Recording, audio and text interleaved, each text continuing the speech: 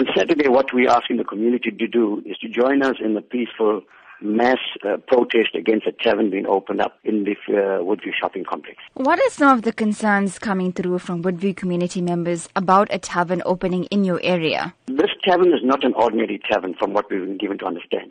This particular owner is a well-known drug dealer in the Phoenix area. Drugs, prostitution, alcohol and abuse will be taking place. So it's not an ordinary tavern that you're looking at. More so that the so-called tavern that's going to be opened up is situated closest to 3 religious sites, a school nearby, and also one of the religious sites is actually on the boundary of the shopping center.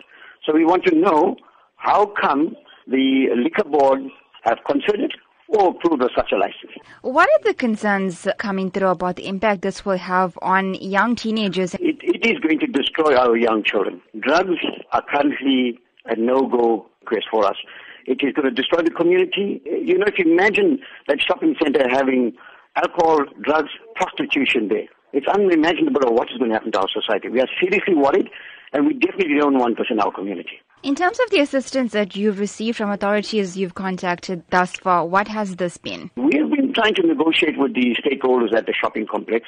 To date, Prabhashini, we've had very little joy. In actual fact, the property agents also have given us very little joy in terms of whether this tavern is going to be opened up or not. Yet we have seen members of the liquor board in this shopping complex assisting this so-called tavern owner. So we're asking the liquor board themselves, why are they keeping quiet and not telling us, the community, have we granted the license here or not?